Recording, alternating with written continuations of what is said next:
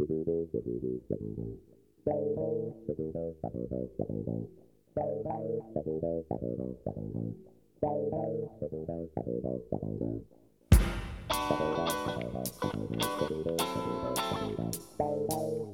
everyone and welcome to 2023. I have to say that this year started with a big surprise because we were just voted. First we were nominated to be one of the best coffee podcasts at the Sprudgie Award, but then we were actually voted the best coffee podcast in the Sprudgie Award. So thank you so much for everyone who voted for us, and to all our listeners who are following us, thank you so much for supporting. It really means a lot, and it really encourages me and all our team here to make more podcast episodes and to invite new guests and try to get some high quality content out there. I want this podcast to be kind of geeky, so that means we are all about coffee and talking about coffee all the time. But to start off the new year, I have actually invited Anja Bakken Riise, who is an environmentalist who is going to talk about coffee and sustainability.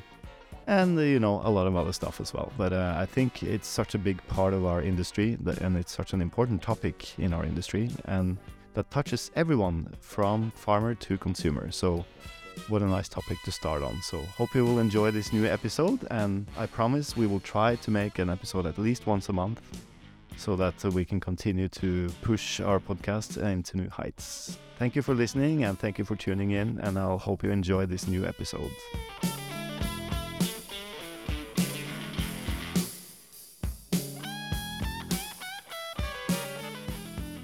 Today I have a very special guest. She's actually not working in coffee, but I have been wanting to talk to someone that has a lot of expertise about sustainability. So today we're going to talk about coffee and sustainability. And to do that, I have invited Anja Bakken Riise, who is, maybe you can introduce yourself. Who are you? Well, I'm a 35-year-old woman from northern Norway, Tromsø, and I am the leader or the president of a Norwegian environmental and solidarity organization called The Future in Our Hands, eller Framtiden I våre hender. Yes. Yeah. Which is, I think, the biggest environmental... Yeah, we have grown a lot over the past few years. So we're now 45,000 members, which is pretty big in a Norwegian context. And we basically, we work on a lot of environmental and social justice issues, often looking particularly on Norwegian consumption. We have a very high level of consumption in Norway with all its consequences on the environment. But not least also on the people who are working to produce all these goods that we consume. And we are looking into how to take care of the people, for instance, who are making our clothing, making sure that they have safe working conditions, that they get a living wage, and so on. And we've been working on that for quite a few decades now. But I feel like right now, where we are now, we have like wind in our sails. I feel like there's a growing awareness in the public and also in politics and in business. Yeah. Which is great. I think one of the keys is to kind of force businesses to do something about it. Because just from a personal point of view, at home we recycle all our trash, for instance. But as a business, we don't have the same options actually to recycle, which is insane because we produce far more waste. Yeah, definitely. So I think it would be very, very effective if policies force the businesses to take action, and as part of the business, not something that is nice to do. Exactly. And one of our, I'm as a person, like I really believe in what we as individuals actually can do and what we can manage to achieve. But we must never forget who holds the true responsibility, and that is within politics and in the industry. And last year, The Future in Our Hands, our organization, along with others, we had this massive win when we've pushed for many years for something called the Transparency Act here in Norway, Åpenhetsloven, and it forces, for now, the biggest companies, about 9,000 companies in Norway, to make sure that they first of all, they need to analyze if there in their supply chain is any kind of risk for breaking human rights. Yeah. And then they need to, if they see that there are risks for breaking human rights, then they have to go in and they have to make sure that they that doesn't happen. And if they see that it has happened, then they even have to, in some cases, pay or in other ways make right what has been done wrong. Wow. So it will have massive consequences because it follows the entire supply chain. For quite some time now in Norway, we've seen that companies are saying, oh, but this is not our responsibility because we're just buying from a supplier in a different country, so this is not us. But now with this new act, they can't hide anymore. So we work on a lot of different layers, but we see in many regards that we really need to introduce these regulations, these laws, to make sure that everyone plays by the rules. I can just think as a coffee buyer, like, how would I enforce that? Because let's say we buy from Kenya. The Kenyan coffee is, one of my favorite coffees as an origin and regarded as one of the highest quality coffees in the world. But most of the coffees are produced by smallholder farmers. They have maybe 1 hectare of land. So they actually go and sell their coffee cherry to a cooperative who makes the processing and drying and export. How would I, so when I buy a Kenyan coffee, it might be coffee coming from 500 farmers that bulks up and becomes a batch of coffee that I buy. How would I enforce, making sure that they pay their workers well? And, obviously a lot of times it's family picking, but still, you have no guarantee that there's no kids on the farm helping out. And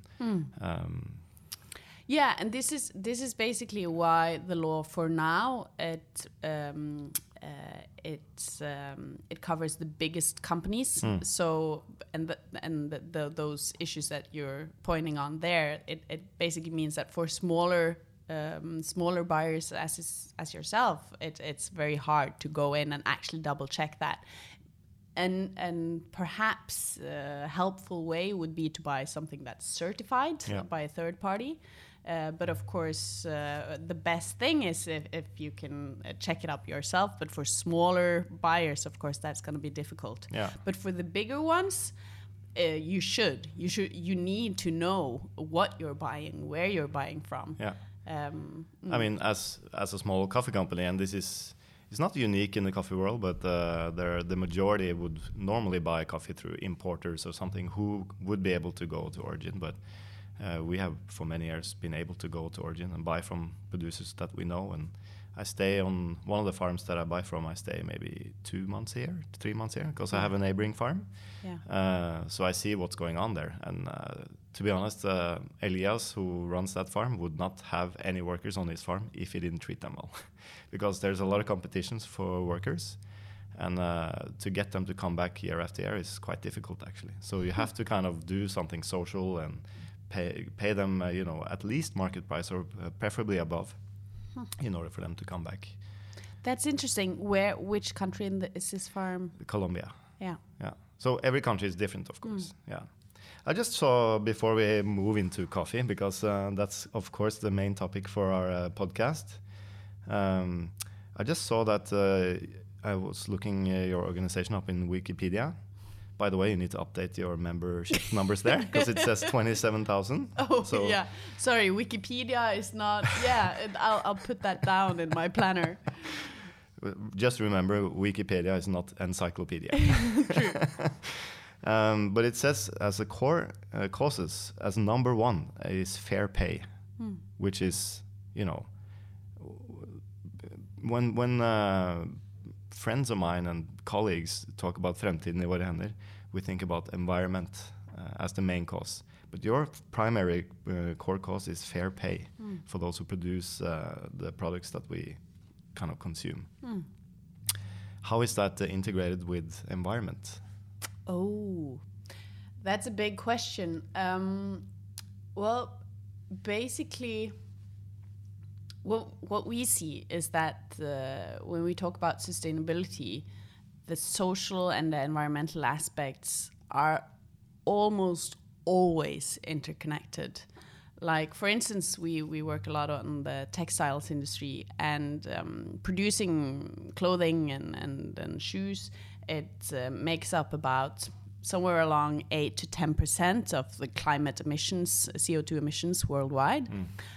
But you also have a lot of issues connected to chemical pollution, the water issues, contamination, land use, and so on. But you also see that workers within that industry are working under dire conditions. I mean, we see so-called accidents. I don't know if you can call them accidents when it happens on a structural level, you know? Yeah. But it happens again and again. Buildings collapsing, fires, and so on. People dying. And working for, you know, I would almost not call it a bare minimum. I was in Bangladesh for a few years ago, and could see, you know, people living in the most dire conditions in a 10 square meter little shed, basically. And I remember talking to a couple of girls who share this small shed, and this was just a normal working flat, basically. And I asked them, what do you do on your spare time? And they looked at me like, spare time? They didn't have any spare time. And so what we see again and again is that the social conditions and the environmental conditions, they correlate. And I think it's interesting as well, these past few years, there's a development now. If you look at the UN, the IPCC, the climate panel, they increasingly so not only talk about like pure technical climate issues, they talk more and more about social issues as well. And for me, that's, you know, what sustainability is all about. You have to see these things together. Yeah. I mean, I couldn't agree more. I've been working with Elias, for instance, in Colombia for over 10 years, very closely, and to kind of increase the quality of his coffee, of course, the quality of his life. And by doing, maybe in the beginning we were paying a price for his coffee that was a little too high for its quality, but I wanted things to happen faster. So by that, in my head, I'm, you know, from a consumer country, I thought, you know, if I pay more, he will put all the money into investing in coffee equipment and equipment that will increase the quality of the coffee. And what I did see was that instead of doing that, he would put all the money into making sure the kitchen was renewed and better, because they make food for all the workers 3 times a day. He would build dormitories for the workers, new toilets for the women and men separately, new showers. You know, all these kind of things way before he started thinking about the coffee equipment. So now, after 10 years, having working with him for 10 years, now is the time where we can actually start to discuss and where he's starting to get interested in discussing organic farming, more sustainable farming. We have kind of done that all the time, but and we have started to plant shade trees and stuff like that. But now is the point where he has the economical stability, that where he can, okay, let's take 2 hectares of the farm and then we can experiment, and you know, also because the fertilizer prices are very high now. Yeah. But I wouldn't be able to ask him this, you know, 10 years ago. No. It would be out of the question. Yeah, but it's interesting because we see the same. I work quite a bit on food production here in Norway. And, you know, there's this claim or in politics as well, you want farmers to reduce their CO2 emissions. Yeah. But Norwegian farmers are struggling just to get by. Yeah. You know, they hardly get a fair price they don't get a fair price for the food that they're producing. Yeah. So how can you expect them to invest in climate-friendly technologies, you know, when they're hardly scraping by today? Yeah. So it's interesting because it's so basic. You know, people need proper working conditions. They need to get fair pay and to have their holidays and all of that. And if that's not in place, you can't demand all these other things from them. Yeah, that's right. And also, I will get into regenerative farming, I think. But I think also knowledge is key, because one thing is to pay more and stuff like that, but if you don't have the knowledge on how to kind of use your resources in the best possible way, then you might be wasting a lot. Not just money, but also, you know, if you have land and so on. All right. Let me ask you a couple of questions. Do you drink coffee? I can see that you do. I'm sitting here. I just finished my cup. This was very nice. Thank you. I'll tell you what this coffee is, because not many people have tasted this coffee. I would say it's less than 200 people in the world. Oh, wow. And I produced it myself. It's delicious. It's from my own farm in Colombia. And I only produced it by using my own compost that I made on the farm. And that's it. So I'm sorry, tell me, as a coffee kind of ignorant in production methods, how does that work? Can you share that? Yeah, so I am now a coffee farmer part-time. Wow. I have a farm in Colombia. And the goal of my farm is to show producers that you can produce more and higher quality coffee without buying fertilizers, without using pesticides and so on. So far, I have not produced a lot of coffee. So I haven't proven anything yet, but I'm learning. You know, I've never been a farmer. I have never grown a tomato plant, so it's a bit difficult. And because I live here, you know, I'm the only one doing the work on the farm, so it's a bit challenging. But I was just visiting a farmer in Guatemala who does the same as me, the same techniques, and he's producing more coffee with higher quality. The farms are more resilient against, you know, hurricanes and stuff like that. So it is possible. But most coffee is produced in mass production in a monoculture. So the first thing you do when you start a farm, you chop down all the trees, you plant coffee trees instead. You start to, of course, degrade the soil immediately when you do that. Then you need to add nitrogen fertilizer. And then because you do that, you get a lot of weeds, so you spray herbicides. And then because the trees are not healthy, you have to spray them with fungicides and all these kind of things. Exactly. So, and that increases the cost a lot for the producers and just creates more and more problems. So we call it more on farming, because they have to put more on every year. More pesticides, more fungicides, more herbicides, and so on. So I thought that maybe if we could show farmers a way to break away from that and do what we call regenerative or biological farming, where we use microorganisms, we increase the health of the soil and work holistically on the farm in order to have a more healthy farm. Maybe the production will go down slightly, maybe, but your cost in long term, you know, it won't, because it's a way more resilient way of farming. Yeah, and also your cost will go down. I mean, it's a lot of work, but it's different work. It's also a lot of work to do the conventional farming. And then you're not depending on oil prices for the fertilizer cost and, you know, all these kind of things. And, you know, a benefit is also environmental impact. And I think, you know, in order to do this, the best way to start is actually with smallholder farmers, because they could do more like a permaculture system where they grow food for their household.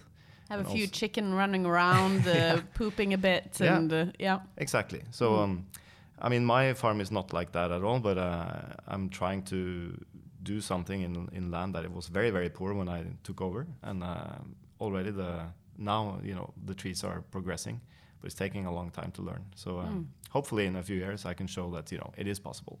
Oh, that's so exciting. Yeah, it is. Wow. So sustainability to me is kind of first economics, like we touched on. We need to make sure farmers are paid well, and then we have to look at how they produce coffee, because you can store a lot of carbon in the soil. You can eliminate the need for oil in growing food, you know? I don't think people are aware of just how much oil is used in food production. Yeah, it's insane. I mean, Yara, which is a Norwegian company, they are shipping minerals or salts to Colombia on ships, so they can degrade their soils and kind of produce more food or coffee, and then we ship it back. Yeah. Oof, that's a tragic way of seeing it, but it is how it is. Yeah. Yeah. So yeah, the coffee is special to me. We produced 30 kilos last year, and we only roasted 15 of them because the other half was not so good. But I gotta say, it's delicious. It's so I particularly like that it's not too dark and it's fruity. Yeah. It's It's quite fruity.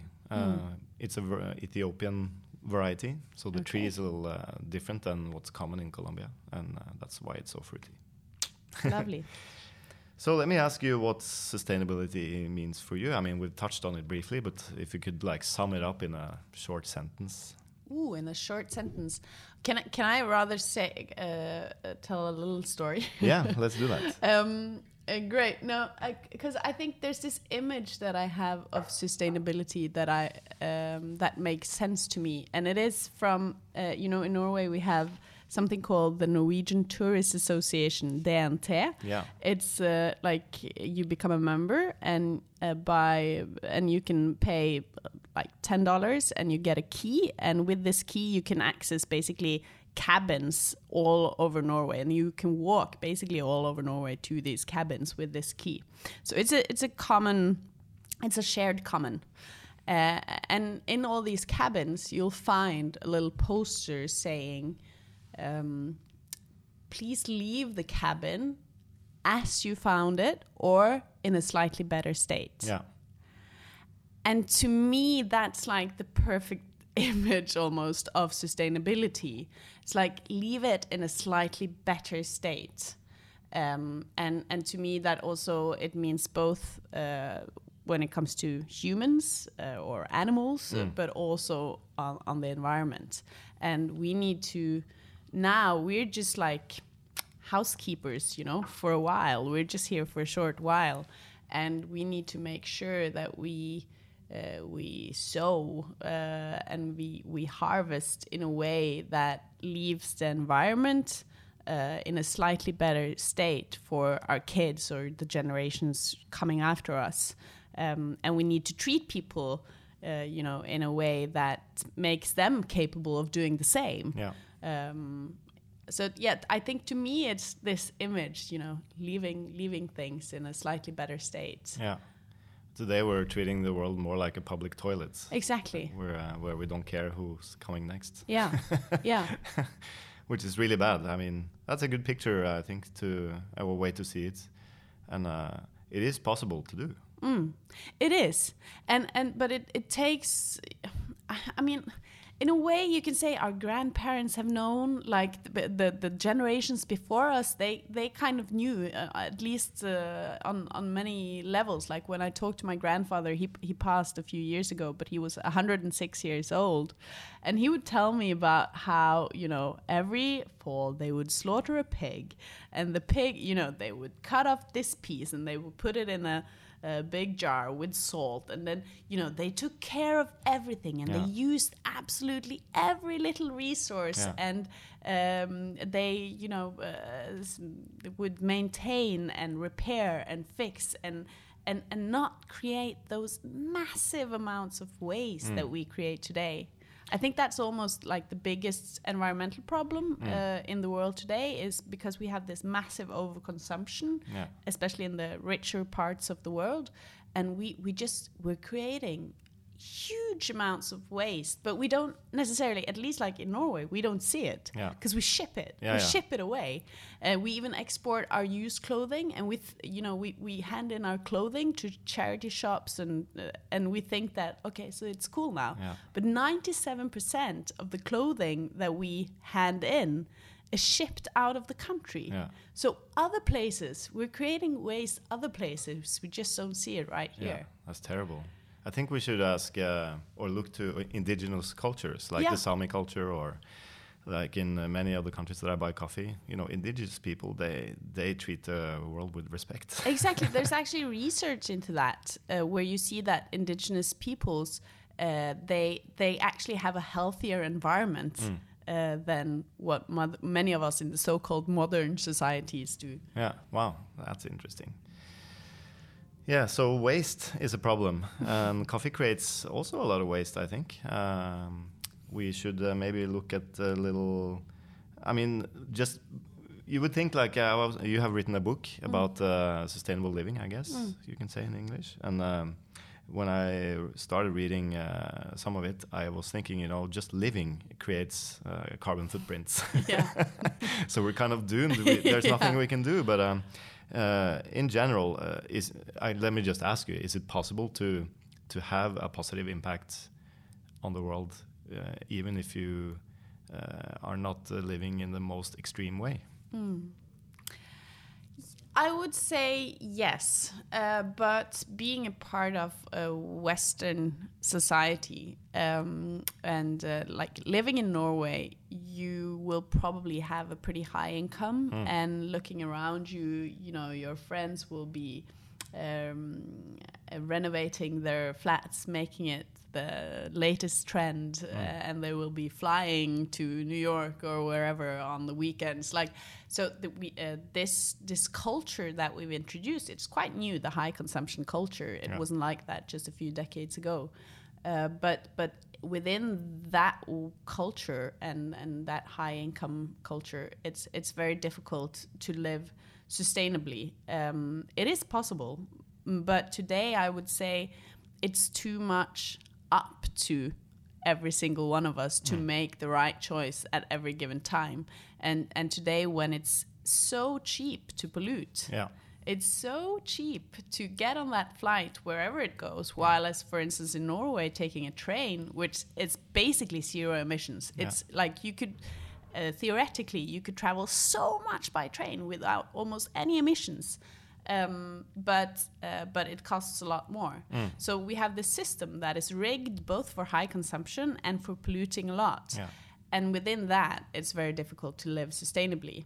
But that's not to say, like, I still think we all should do an effort. And I personally, I think that every time I take the train instead of flying, I'm showing that there's a market for this, that, you know, we are many who wants to have this option and wants that to be improved.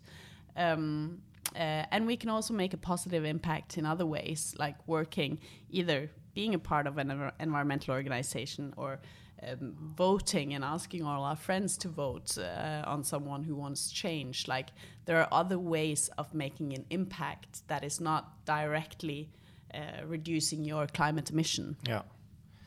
I mean, a good example is that I used to have a car, we have a company car, and I used to use it all the time. And then I got a cargo bike, and I never used the car anymore. Like And it's just those small little trips here and there, you know, where it's actually more convenient to use the bike because it's easier to park and everything. But also, like, think of all the gasoline that I'm saving, you know, it's... It's actually massive. And there have been research done into, especially within cities, if you exchange cars, cargo cars with the cargo bikes for transporting goods, packages, so much of that inner city logistics. Like, we could reduce the amounts of cars necessary, and of course the use of oil amazingly if just more people did that. And I think we should also we need to not underappreciate or we need to realize how important it is with these kinds of good examples. That I hope that you're flashing your cargo bike wherever you go. Yeah, we are actually.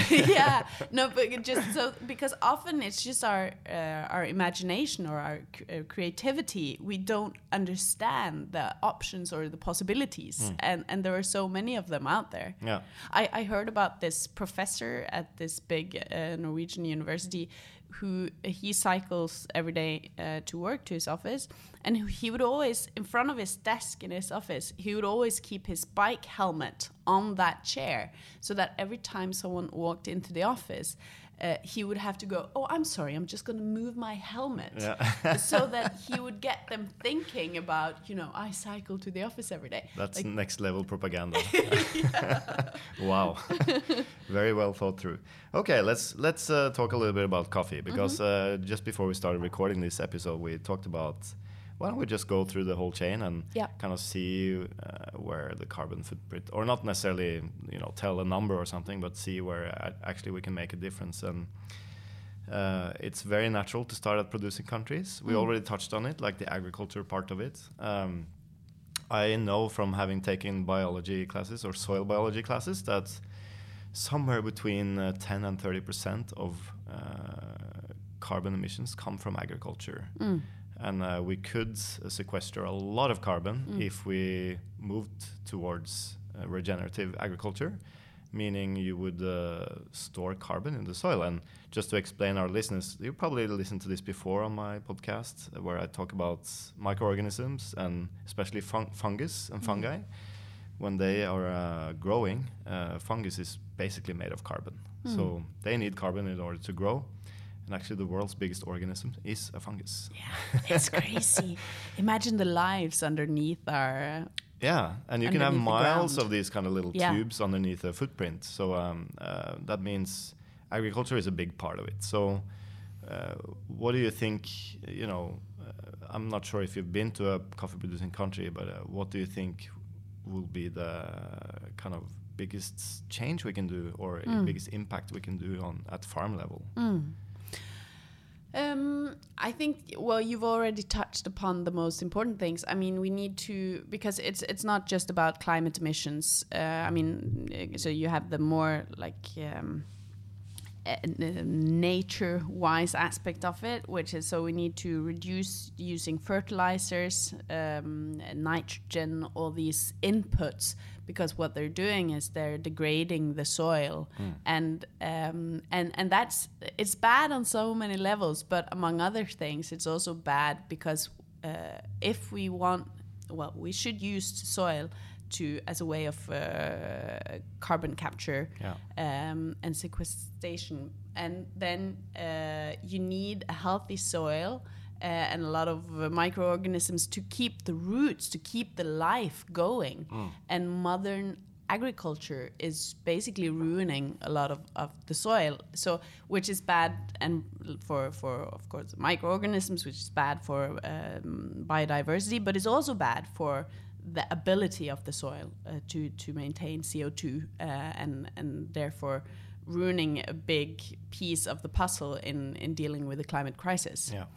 So I would say those are key aspects, but also, of course, what type of machines. You know this a lot better than me, Tim. But with what types of, I would assume that there's some kind of heavy machinery using oil or diesel in the production. Yeah, I mean, in Brazil, yes. In most countries, it's manual labor.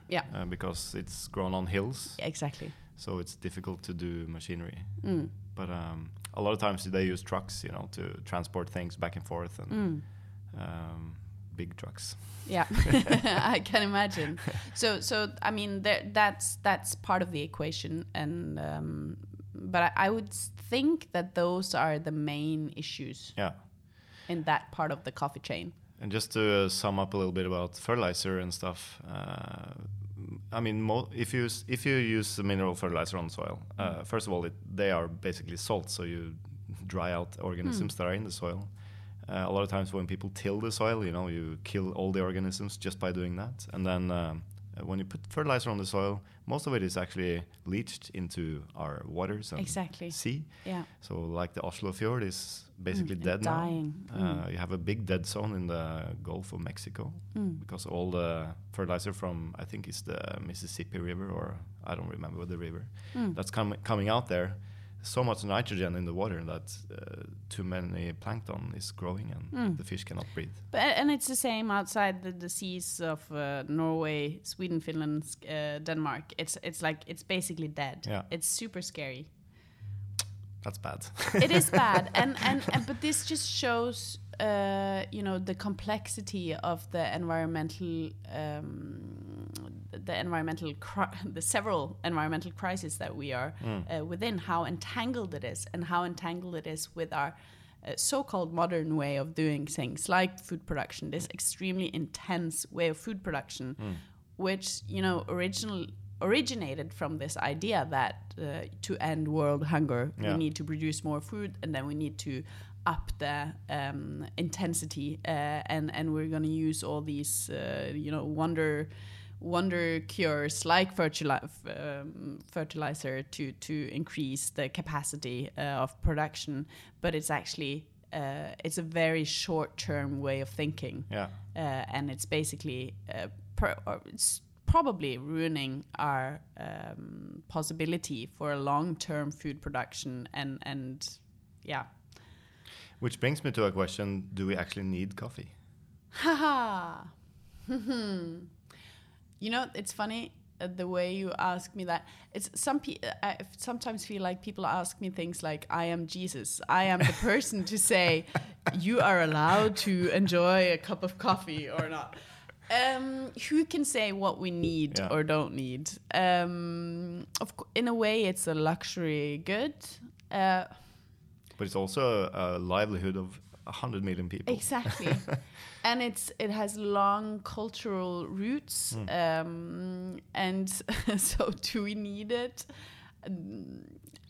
Yes. I think for a lot of us, we would definitely say yes. And then you can say, okay, but how much? And the way, both how we produce it needs to be changed, but also how many people consume it.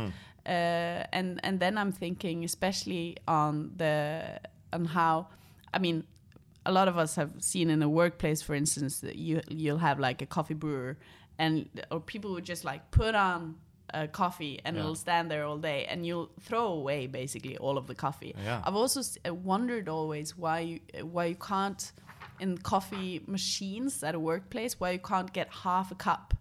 Like, because often, like, I think there's so much waste in how we actually consume coffee. So making the right amount of coffee and just as much as you need and not more is also part of it. That's a very good point. And back to a farm level, I mean, there's basically very little waste at farm level. The only thing they waste normally is the actual fruit pulp and skin that's removed from the kind of coffee bean before it's dried in most cases. Sometimes they use the coffee skin, like the fruit skin, as a fertilizer, but they don't decompose it properly, so it's not that efficient. Some people will dry it and use it as a tea, but that's not a huge market. And there has been some cosmetics, starting to use it, but apart from that, it's very little waste, except a lot of water is used to wash the coffee, which will affect, drinking water for people. And so, I always thought that as a company in the producing or in the consuming part of the chain, we should do our job before we start asking the farmers to do their job. But I see it as a company that it's integrated, of course, because if I start pushing for more sustainable growing practices, then of course we have to support that economically, and then maybe that will happen in the future. And my goal is to get it within 10 years, but who knows? It's difficult. But then after the coffee is grown, it actually goes to a factory.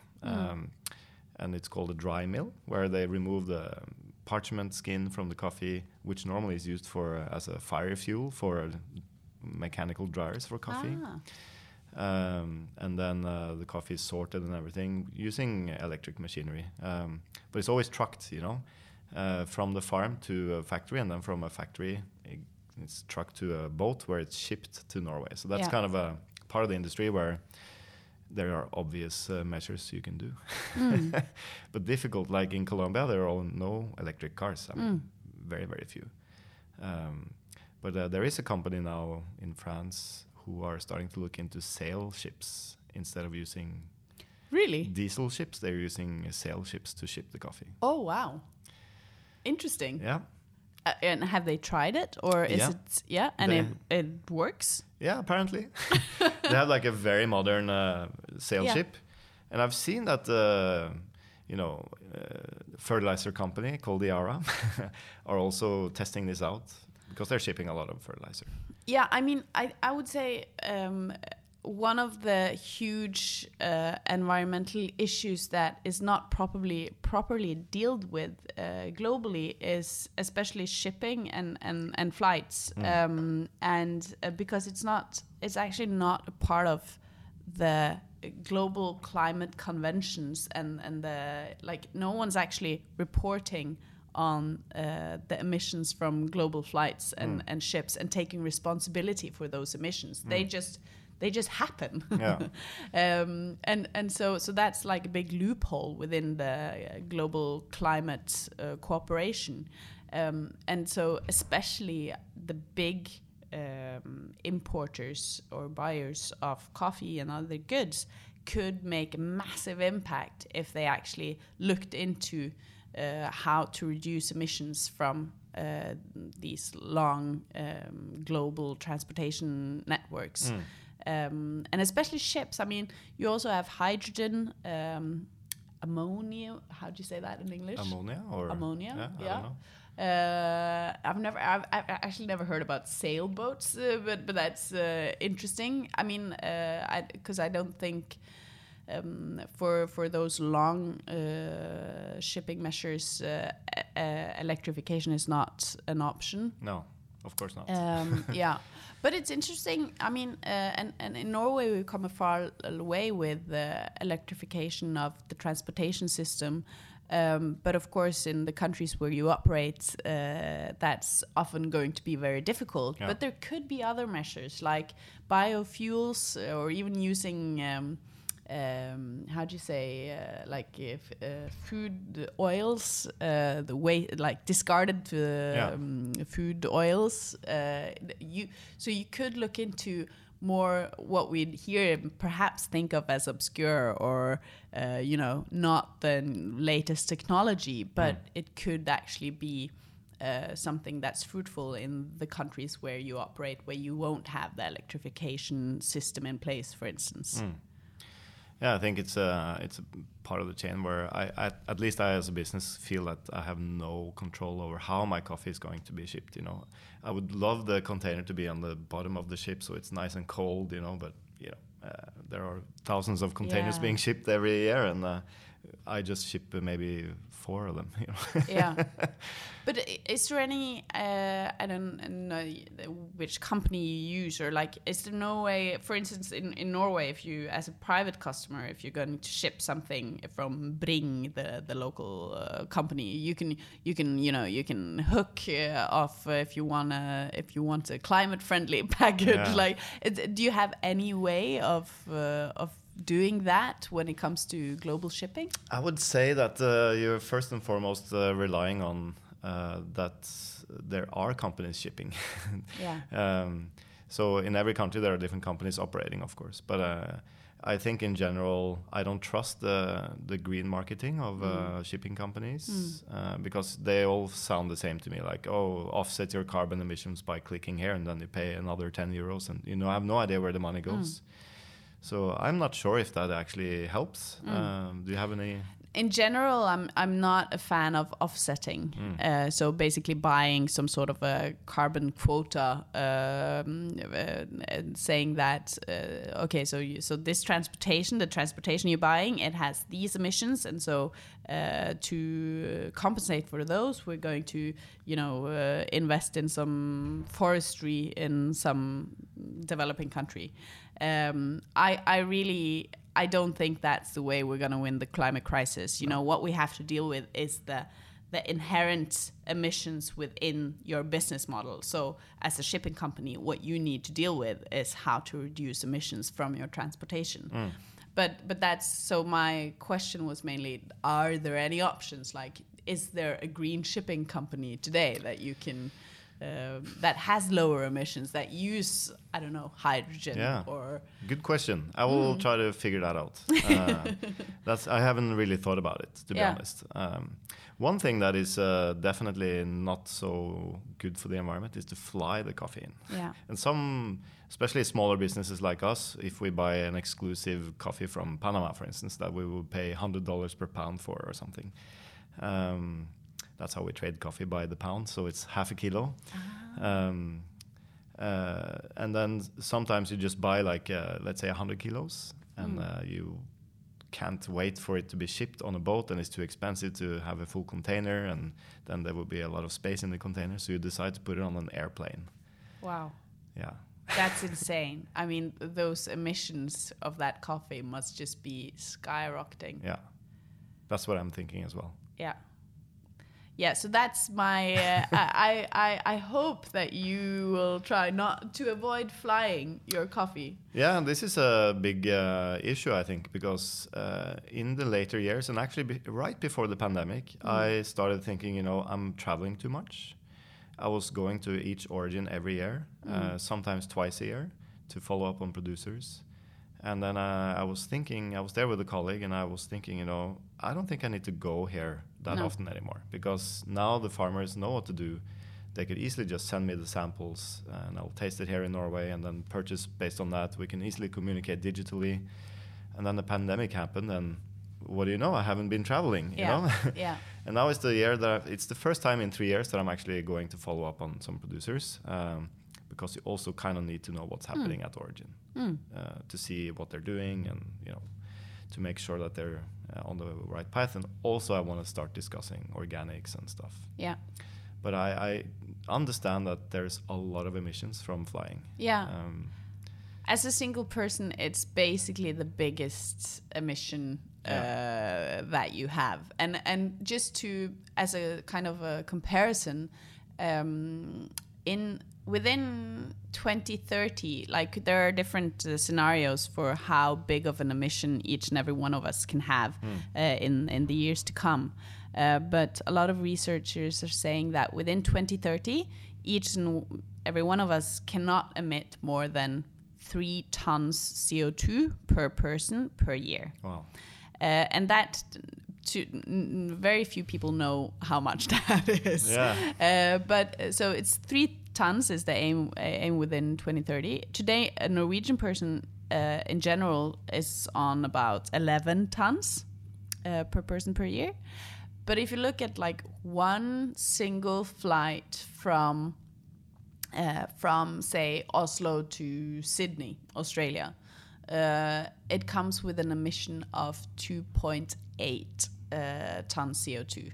So one intercontinental flight between Oslo and or Norway and Australia is almost 3 tons, and that's just one way.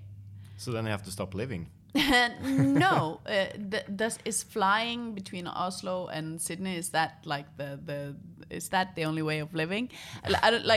We can still, what I did in my book that you mentioned earlier was that I tried to see, is it even possible for a Norwegian to live within this measure, this carbon budget? And I ended up that year on 2.8 tons CO2, so just within the 3 tons of CO2 with the emissions that I could control myself. And that was possible. Living in a city in Norway, I can use collective transportation. I can I couldn't fly. Yeah. That's the point. I couldn't fly, but I could live a perfectly healthy and nice life in every other way.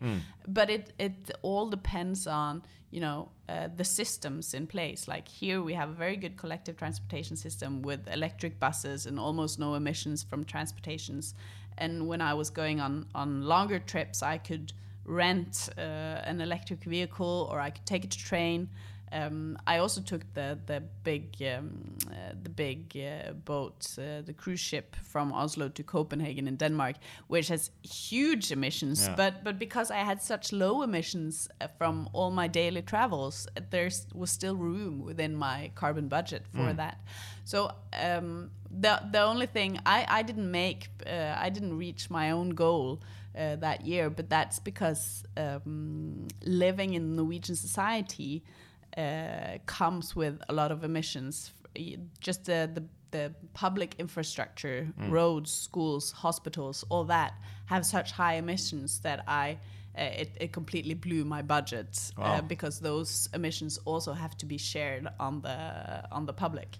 But the emissions that I could control myself, I was actually able to cut down a lot. So I'm hopeful that it's possible, but I'm not. It's not possible if it has to be up to every single one of us. It has to be, we have to be guided by the system in that way. Like collective transportation has to be cheap, it has to be available, and polluting must cost a lot more than it does today. I think we're gonna piss a lot of people off because people in coffee love to travel. And just I use this as an example very often that there was a symposium in the US a couple of years ago about sustainability, and this was, I think, right after the pandemic, like it just had opened, and then they fly in, 1,000 people to listen to that from all over the world. It's like, why don't you just do it online? Yeah. If it's about sustainability, then maybe you should start thinking a bit different. And I remember when I was a kid, we had something called Klassens time, which is where all the kids in class sit in a circle and we talk about what we did during the weekend. And this was after summer vacation. I remember specifically because I had been to France visiting my grandfather. And I was the only kid that had been in a different country. Yeah. Back in the days, people didn't travel for vacation or anything, and today, everyone does. Many times a year. I truly when believe. you say everyone, we are talking about us in Norway, high income, and often we underestimate just how little the rest of the world travels. Yeah, okay. It's basically 97% of the people globally do not get on a long distance flight. They will not fly any given year. It's like 2-3% of the world's population who actually goes traveling. And wow, I didn't know that actually. It's the inequality when it comes to flying is just massive. Yeah. So often we talk about flying as something we all do, but very many people don't. But should it be more expensive? I believe it should. Yes. I truly believe that if the plane tickets were twice the price that they are now, I would definitely not travel that much. And instead of going maybe 4 times a year to Colombia, I would just spend more time in Colombia when I'm there. Exactly. Which is kind of the pattern that I'm doing myself at the moment. I'm going to Central America in March. And because I'm already have been flying all the way, I'm also going to take the trip down to Colombia so I don't have to go back and forth. And just thinking a little bit differently. But it means that you're away for a longer time. But in the digital age, that's not really a problem. It's hard to make compost online, but and this is basically what we're talking about. That especially on a company level, it doesn't mean you have to stop traveling. You have to change everything completely. But it means that you're gonna have, if you used to have three travels a year, you'll now have 2 of them digitally, and then you keep the 1 travel, for instance. And what can I do to offset my travel as a company? I mean, to be fair, I think that a lot of the offsetting that we see it has minimal importance. I think the key thing you need to do is to look at your environmental footprint as a company and how to reduce it to the maximum. So pushing towards more sustainable growing techniques for the coffee we buy and stuff like that? Yes. Growing techniques, how you ship the coffee, where your energy is coming from. Here we talked about the propane or the gas that you use in the for the roaster, for the roastery. How your business is, where you sell the coffee, how that's and of course also training the consumer. How can you reduce your waste? How can you make sure that every little resource that has gone into this coffee production is being used properly? I think actually, just as a roastery, we didn't talk about the sustainability at our level, but when we changed our roasting machine, because in the coffee world it's very kind of popular to use old machines, or at least they used to be, because they were fantastic. And then but the design was not very efficient. So when we changed our machine that could roast more coffee, if we compared kilo by kilo, we reduced our propane use by 30%. And that's also our old machine did not have any afterburner, so we didn't clean the air coming out of it. But the new roaster will clean the air automatically because it recycles the air. So just by changing technology, we could reduce our impact quite a lot. And also here in Oslo, we have a problem with the air quality. So by changing the machine, we could actually make sure that we don't contribute to bad air quality. Pollution. Yeah. And also we have been thinking, because we are very much a global company, I would say. We have global followers and ship coffee all over the world. But that's not necessarily the best way to do it. We ship coffee from Colombia to Norway, we roast it here, and we ship it back to Colombia sometimes. It's insane. Yeah. So we are kind of thinking of focusing more on our local market, and local roasters is good, but we are. I think global shipping economy has exploded, especially during the pandemic as well. Like you can order anything online and get it shipped. Yeah, and basically the reason why we can that is because so-called external costs are not part of the equation. Yeah. So the CO2 emissions are not properly priced, and the other types of pollutions coming from that transportation is not priced properly in. So it's basically it's way too cheap to send stuff around the world again and again. It is. I'm surprised how cheap transport can be, and still people complain about that we charge for shipping. Yeah. It's like, well, somebody has to pay for it. Exactly. But do you think it will come to a point where you will have to pay for emissions when you do transportation? Yes, I do. And the question is like, where will that pricing mechanism come from? I mean, for probably a few decades now, we've been talking about a global price of CO2, and I don't think that's going to happen. It's just too difficult to get everyone on board. But I think you'll see more like national or regional pricing, and you will see that the finance industry is gonna they're gonna get better ways of, I mean, they analyze risk all the time, and they're now getting better at analyzing climate risk. Yeah. And they see the inherent climate risk in all these different industries, such as shipping. And they're gonna start, I think they're gonna make it more difficult if you consume a lot of fossil fuels. They're going to make it more difficult for you to get a loan. It's going to be pricier to get a loan, to get money for reinvestments and so on. So in those kinds of mechanisms, the price to use fossil fuels or to use CO2 will go up somehow. Yeah. The question is just how fast and how much. Yeah. I've been noticing that some banks are now having more like an environmental profile and will not finance certain type of businesses, and exactly, which is great, I think. It is. It's amazing, and the European Central Bank has, for instance, said that they're not going to be funding fossil fuels, giving loans to fossil fuels projects, and so on. So there are massive movements within the financing business, and I think for businesses in other sectors as yourself, you need to be aware of this and look at, okay, if I'm gonna actually be able to get a cheap loan to do reinvestments and improve my business model, I need to consider environmental concerns in how I do things.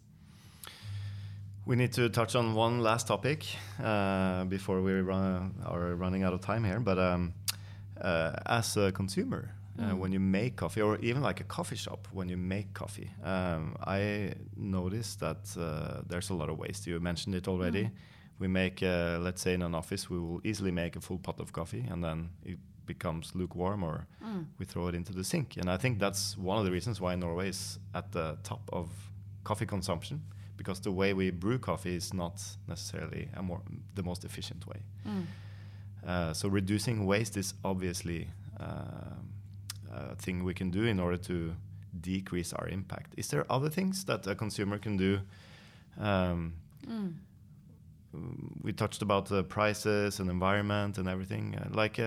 You asked me actually before we started recording, like what can I do?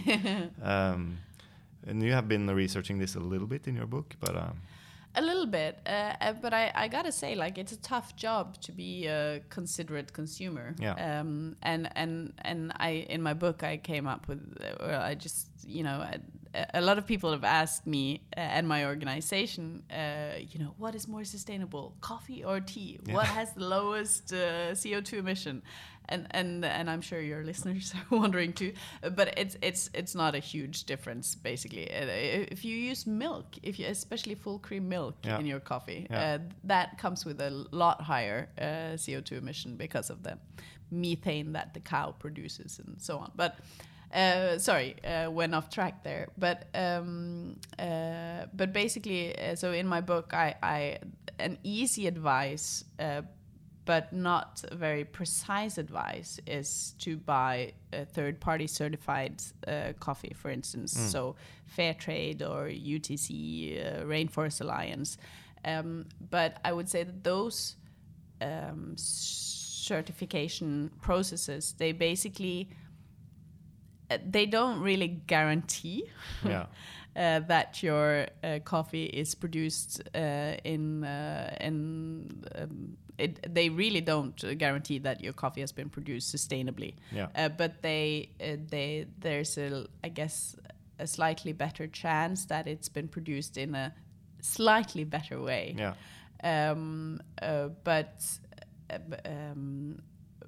But it's also just like a minimum, I would say. It's like it upholds a minimum threshold on certain regards, whether it comes to, paying the farmer like a little bit more, or it comes to taking care of the environment a little bit more. But what we see is, for instance, that a lot of small farms, whether we're talking about coffee or wine or anything else, they don't have the money for a third-party certification. So, and they can often do things like work on they'll have an ideology behind how they do things. So they want to do things better, but they're not certified. So it's, but as a consumer, it's super hard. Like, and if you're in a normal grocery shop, you might have to choose either fair trade. So either the coffee should be paying a little bit more to the farmer, or UTC or Rainforest Alliance, where they have slightly better environmental standards. Like, you have to choose between these things.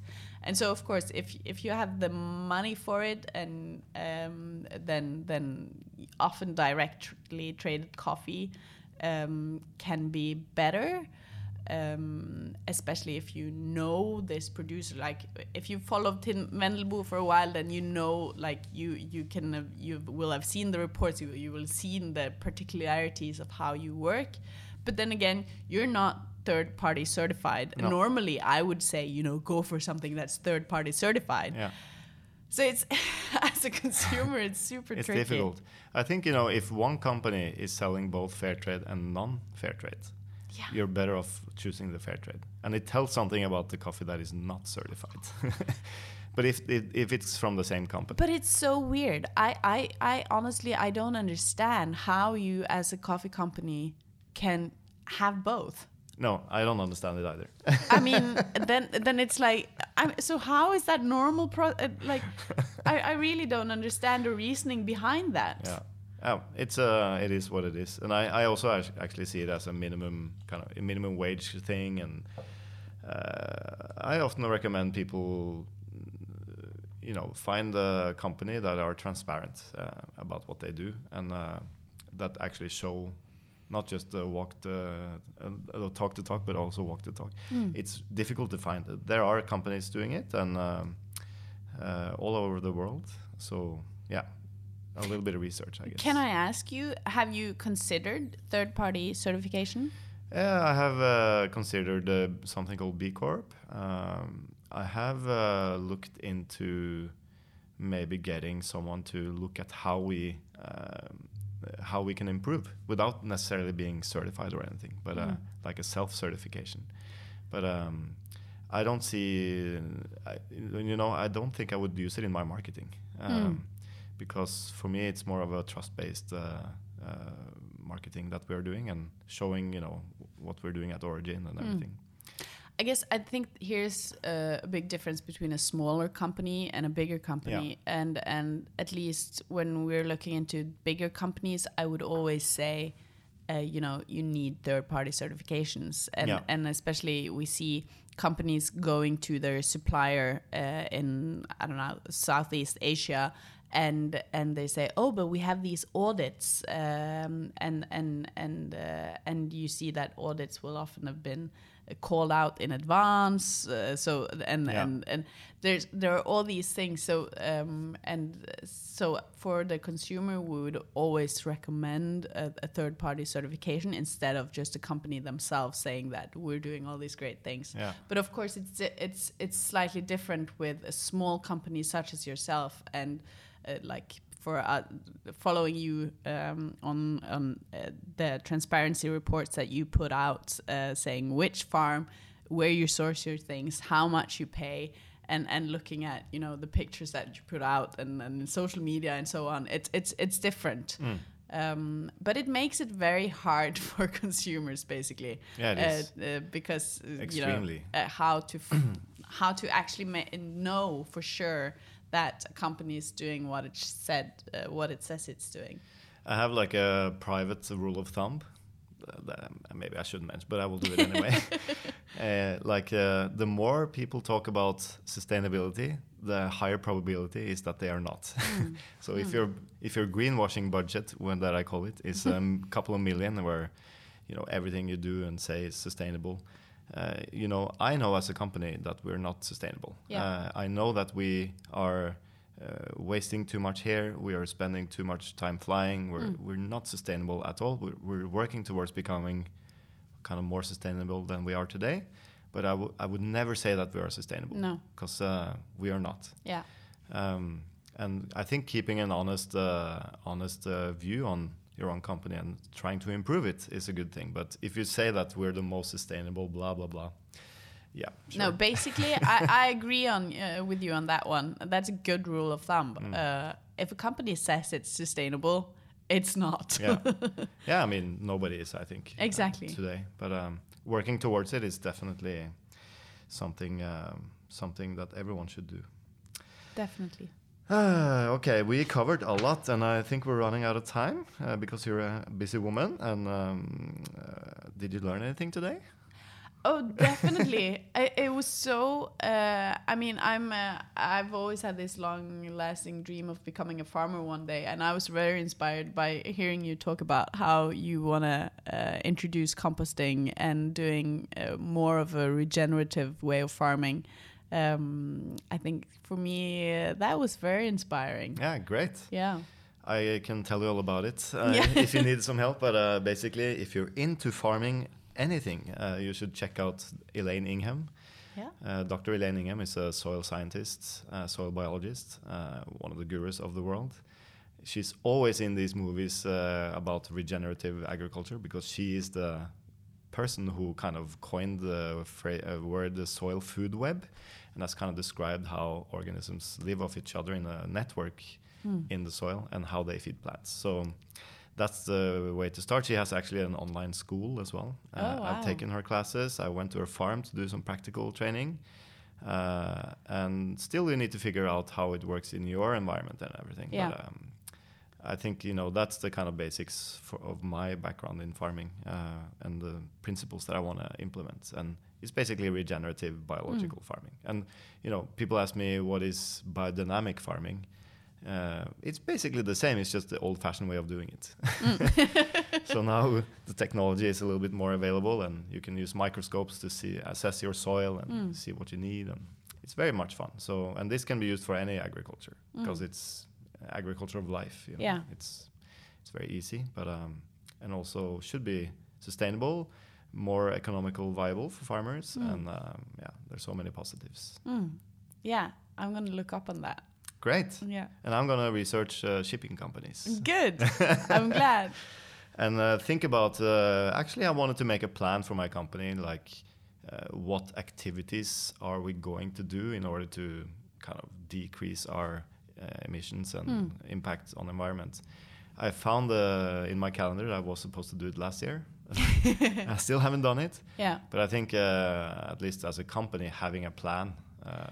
Yeah, and then you also need to know where your impact comes from. Yeah. So basically mapping every part of chain, the coffee chain, and look at, of course, CO2 emissions, chemical usage, for instance, and all those different aspects, and then go decide or see where your biggest impact lies, and try to change that first. Yeah.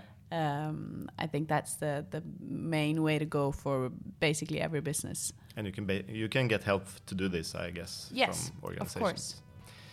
Fantastic. Well, I think on that that was a good ending, I think, because people always want a practical tip on what to do, and that's definitely a practical tip. Thank you so much for joining us. Thank you for having me. It was a pleasure. It was a pleasure for me too. I think we could talk for hours, but I know you're busy, so let's round it up. And to all the listeners, thank you for listening. If you have any questions or comments, use our Instagram account, Tim Wendelboe. And Anja Bakken Riise is also on Instagram. Yes, I am. We will put her link in our show notes. So thank you for listening, and thank you for coming, Anja. Thank you.